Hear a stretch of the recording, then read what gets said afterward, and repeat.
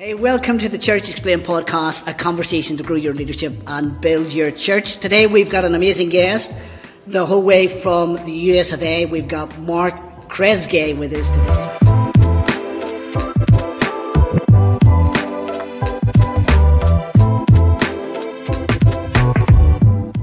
And we've said that name well, haven't we? Because he just told us how to say it. So thank you, Mark, for telling us how to say your name, Kresge. Mark was the easy bit. Kresge was the bit we were challenged on. So my name's Dave, and this is my host. Yeah, my name's Nathan, and it's so great to have Mark with us. Let me just share a little bit about Mark. Mark and Natalie Kresge. We're going to keep saying it because we get it right now. That's it. Lead from a passion to see the local church empowered to advance the kingdom of God. And as founders of the collaborative project, Mark and Natalie advance the kingdom of God by serving the local church through making disciples, developing leaders, and equipping families to be healthy. They have been married 11 years, have a 4-year-old son called Jude, and what a great name. My youngest son is called Jude, so what a great name. Right. And they reside in Sacramento and have a love for movies, competition, and sushi. So Mark, it's great to have you with us. Oh, it's an honor to be with you all. Thank you so much. Hey, thanks for being with us, Mark. We want to find out a little bit more about you, of course. We've got the short bio there.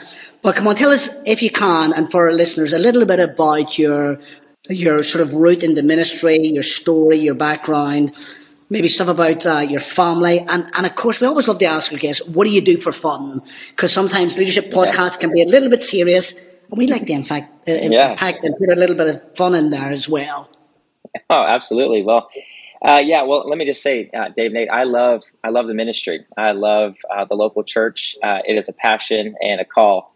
And, it's once upon a time, I never thought I would work in the church for the church and have a passion for the church. But in 2008, I really, surrendered my life to Christ and started that journey of just being a disciple. And that started with a Bible college. I had given my life to Jesus and was living a pretty rough lifestyle before coming to Christ, and so needed some major discipleship, which I guess don't we all, in some point. Mm-hmm. And but really enjoyed just a 2-year journey in a theology school. It's actually where I met my wife, who's from Houston, Texas, and Texans are very proud of their state. And so we had an amazing journey, even just in that process. And in the same church that I was a part of in their Bible college, they brought me on staff right as I graduated, and I started serving in young adult ministry. Really, one of my first roles, I definitely thought they didn't know what they were doing by giving me opportunities that they were giving me. But my first role was to plant young adult ministries in other churches and to collaborate with other churches and serve the local church by bringing resources and training leaders and being able to do that. And so I really got a deep dive into some ministry world pretty quickly, but fell in love with it immediately. And so I became a young adult pastor for several years after that. And then in the context of our ministry and organization, it was Victory Church in Tulsa, Oklahoma. Served in ministry there, multiple capacities, as you do in church world. Was the campus pastored multiple times, planted campuses, our Bible college, really was responsible for a lot of turnaround leadership in our organization as we went through transitions of senior lead, which was a great opportunity to just help align things for the future. So helped in that process. I served the last 7 years as the assistant pastor of that church, where I helped a lot of the executive needs and helping in the ministry across the board. But again, just love it. Love building local church. Love launching what God does through them. So that's been the journey up to this point. We just transitioned from that ministry, which we love, are still our best friends. And we launched the Collaborative Project, and we can talk a little bit more about that. But what we do for fun, I would say, is anything competition. So I try to keep it healthy, but it could be anything from football to basketball to board games to rock, paper, scissors. I mean, whatever it is, we love competition. And I try to be a good sport about it whenever I do. But I'd say that, and then movies, entertainment. We love just a good movie. And my wife and I, so I'd say entertainment is another I'm a movie guy, big movie guy. So Oh, super well, fun. So we may pick that up a little bit later on Yeah. in the podcast. And let's dig in a little bit. The real serious question: are you a sore loser? I'm going to be honest with you. There are moments where I have to ask the Holy Spirit to help me. Yeah, yeah, I could sense that. You can sense it. Yes, you discern that. And like I said, I just got off of a youth camp helping, these teenagers learn how to lose well, how to win well. And I feel like I passed the test this last weekend, but it was a good test. Well, you're in good company, mate. You're in good company because I am a sore loser as well. I don't let my 8-year-old win at the moment. So, yeah. Yeah, I can appreciate that. The story of fatherhood, The story of fatherhood. I know. Well, as we said, it's so good to have you with us, and we want to do a little bit of a deep dive today around staffing and development and team, and get our heads around those sort of ideas. Because I know, obviously, in your roles, Mark, you've helped develop teams. You've looked from whether it's structures or the health of the team, and I thought it'd just be good for us just to get a few questions around that this afternoon. And just explore that together, because I think it really does help our listeners and people who are watching in as well today. So maybe, Nathan, if you kick that off with our first few questions on that, and let's see where we're going to go.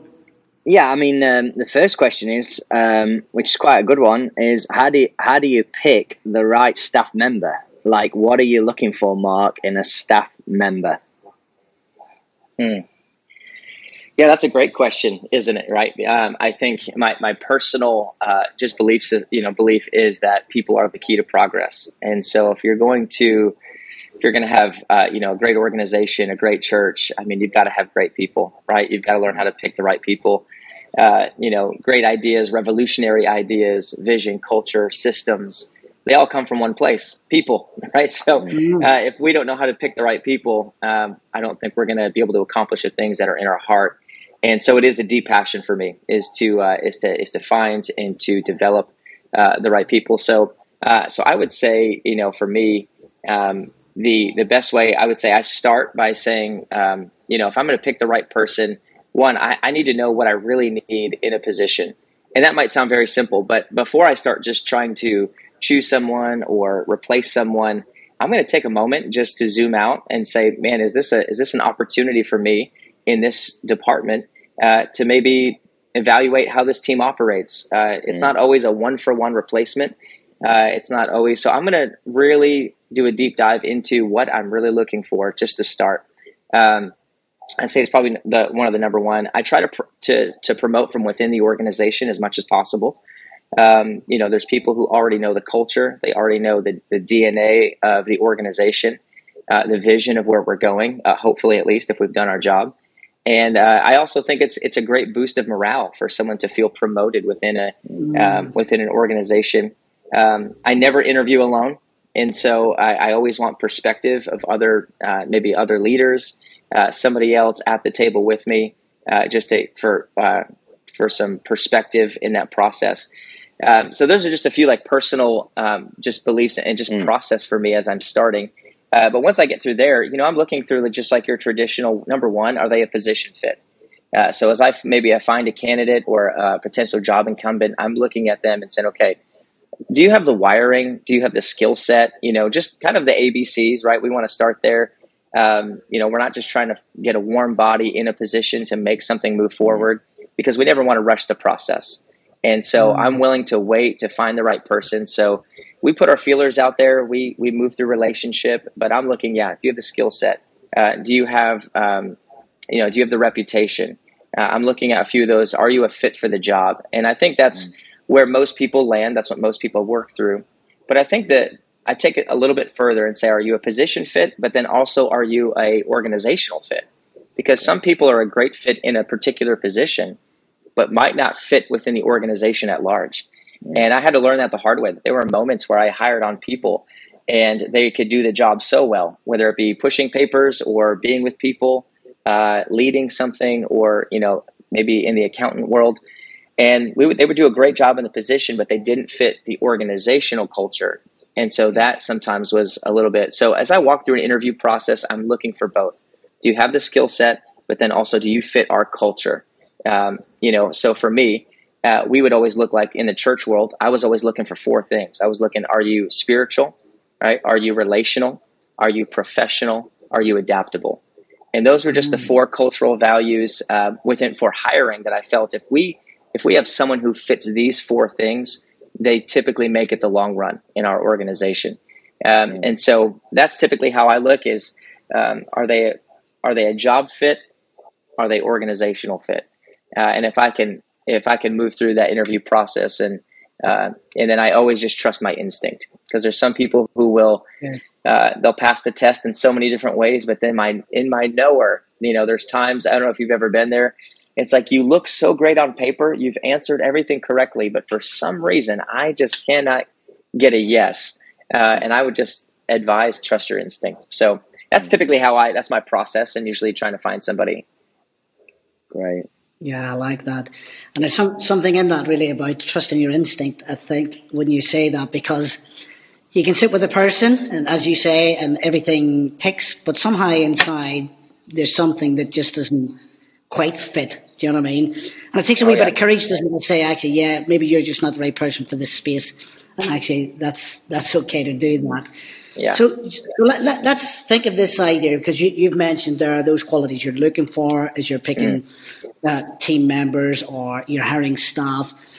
Let's say they're in position now. What are you doing, or what's your experience to how you're developing those people? Because it's not just about the skill, but it's more than that, isn't it? Oh, absolutely.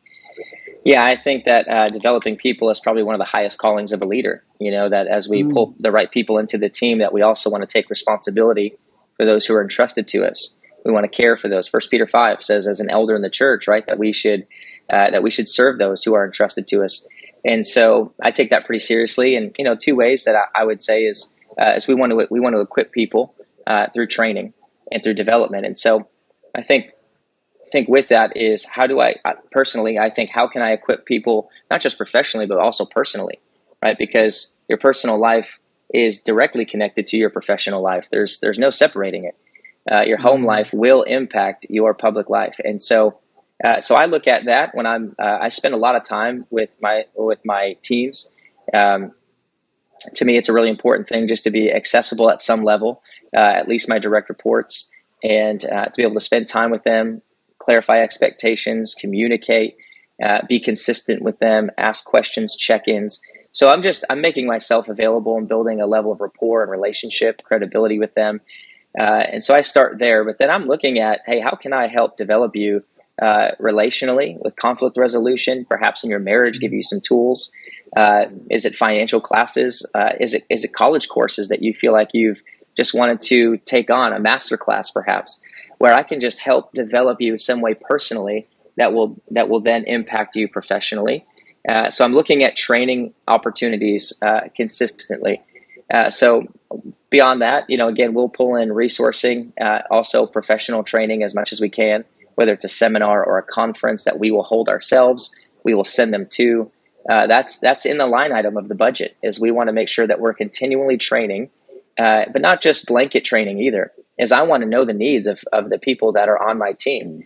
I don't want to just send them to any seminar. I want to know, what is the state of the person that I've brought into this team, and what do they specifically need? I feel responsible to know that, and then to assist in that way. So I want to equip them in the training piece. And again, a lot of that is also going to come just through proximity, being with me as a leader. Sure. I want them to catch it, and I want them to know it through that proximity. And that's life on life discipleship to a degree. And so I'd say that's one of the main ways. But then also I would say is empowerment is a huge way to develop people. Is I want to empower people with opportunities. And I love. There's a quote that I don't know who to give credit to. But two really quotes that I love is train people so well that they can go wherever they want, but treat them so well that they never want to leave you. Right. And I think that if you can do that well, people will stay the long run because they feel developed, they feel cared for, and they're also then going to in turn really produce something special. When it comes to empowering people, I've heard a quote that trust is given, mistrust is earned. And I think many times we usually flip it around, is like, I'll trust you and delegate some authority and not just responsibility to you, when you really prove yourself. And of course, we have to have wisdom, right? We have to know, okay, they can hold their weight here. We want to be wise and steward well.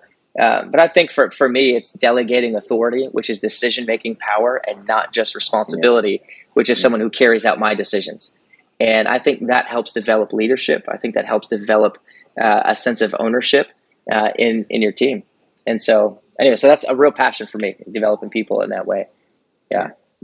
No, that's great. I wonder if just ask maybe a question off the back of that. So in terms of developing your team, you mentioned at the start the whole, like questions, you're asking people questions, how they're going, those kind of things, all of that. And then you mentioned the word proximity, that life on life discipleship. I wonder practically, like, what does that look like? So, does that look like, I have a set, like, this is the time I'm setting meetings with these people, or is it organic in the sense of we're just doing life, we're around each other's houses, and those conversations happen? I wonder if you could just dive into that a little bit, Mark. Oh, Nate, that's a great question. For me, the process has been a standing meeting with each of the people I directly oversee every week.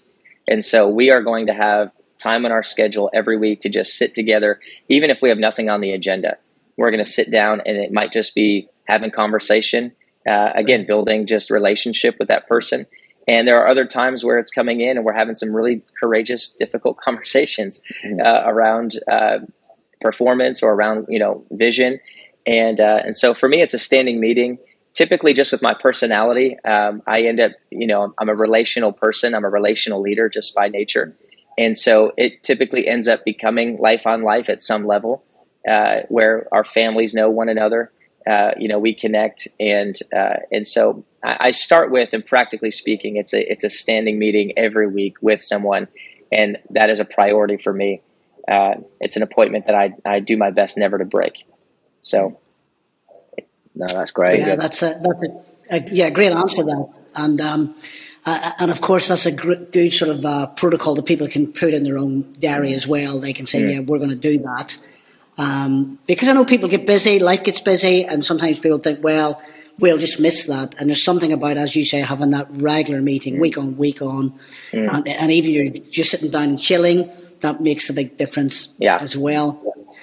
I was thinking of that phrase that you used, or that quote. It's a good quote, that one. I mean, you had two there, but the second one around how you treat people, treat them as if they don't want to go.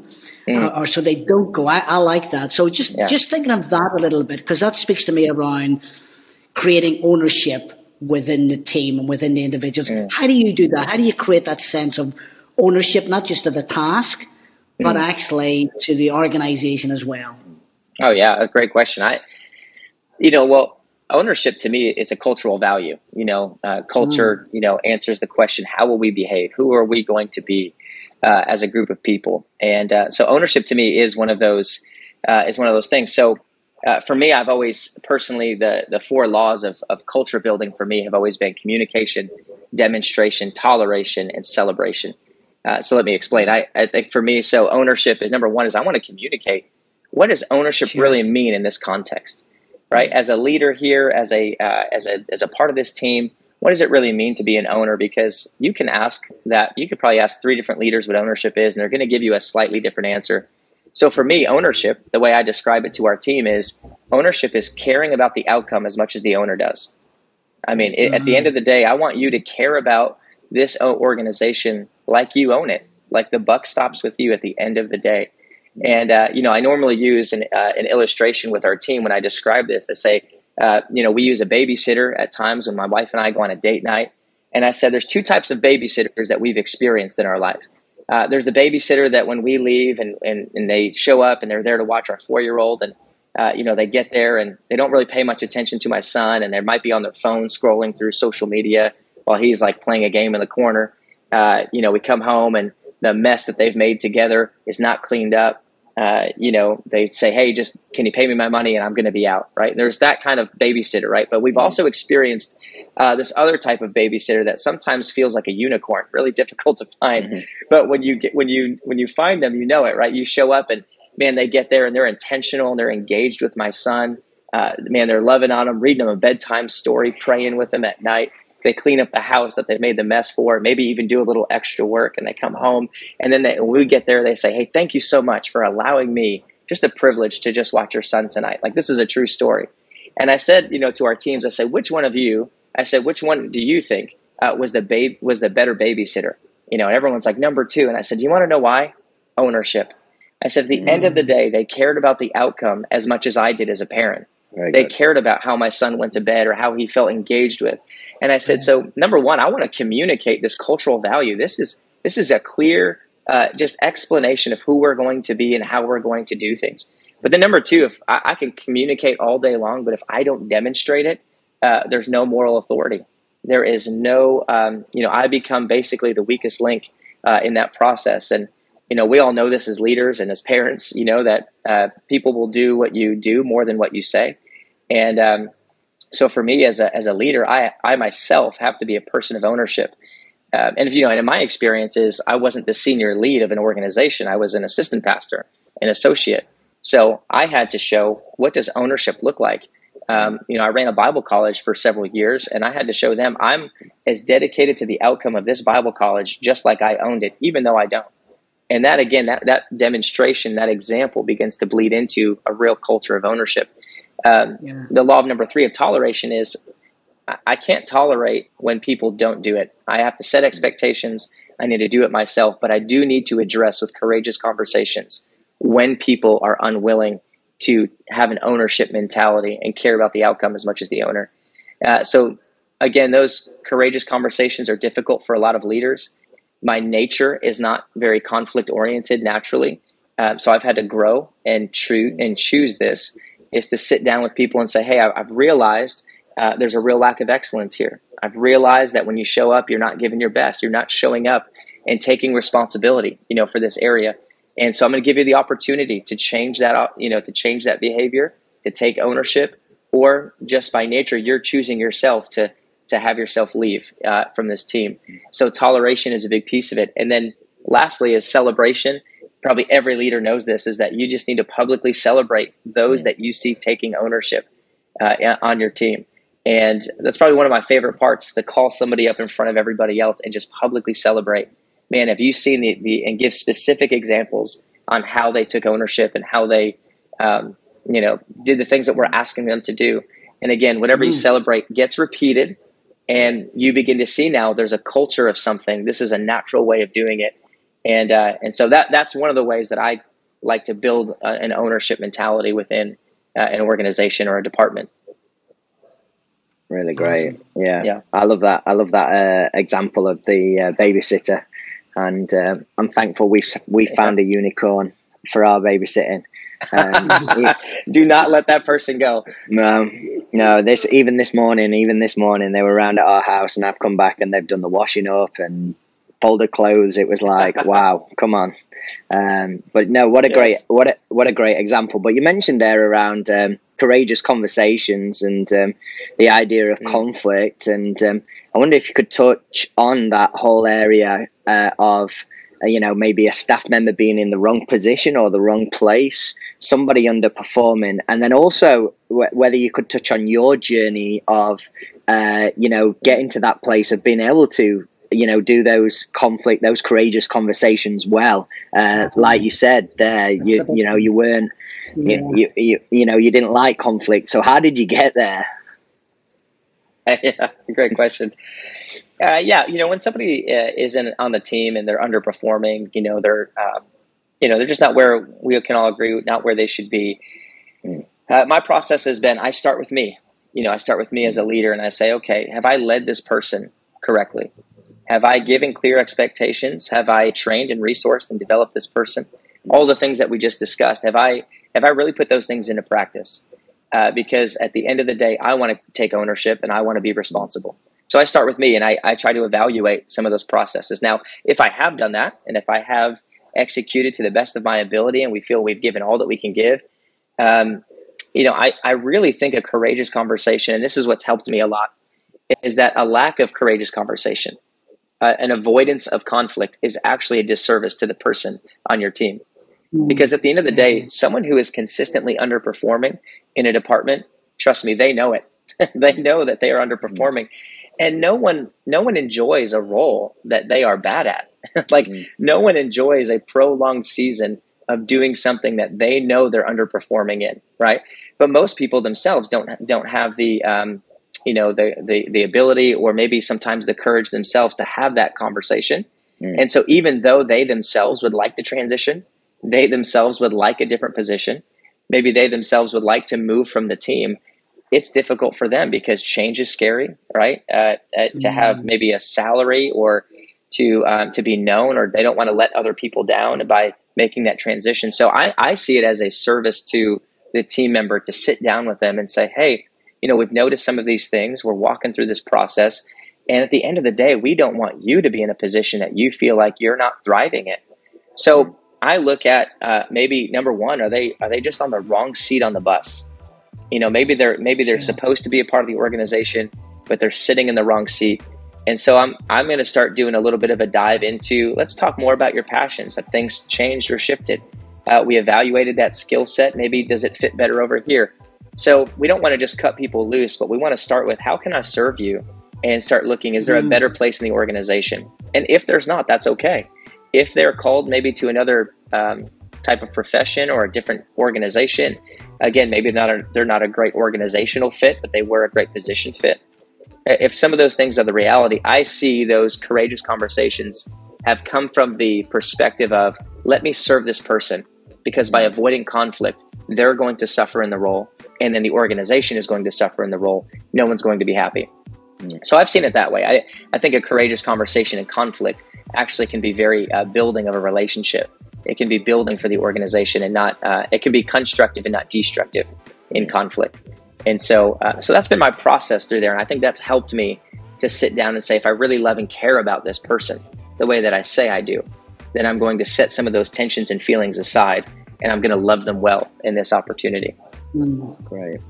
Awesome. Well, it's been great to have Mark with us, and it's been great to have you join us on the Church Explained podcast. Don't forget to rate, review, and subscribe wherever you're consuming this content. And also don't forget to check out icon.church/open for loads of free resources for you and your church. And we look forward to seeing you next time on the Church Explained podcast. We'll see you soon.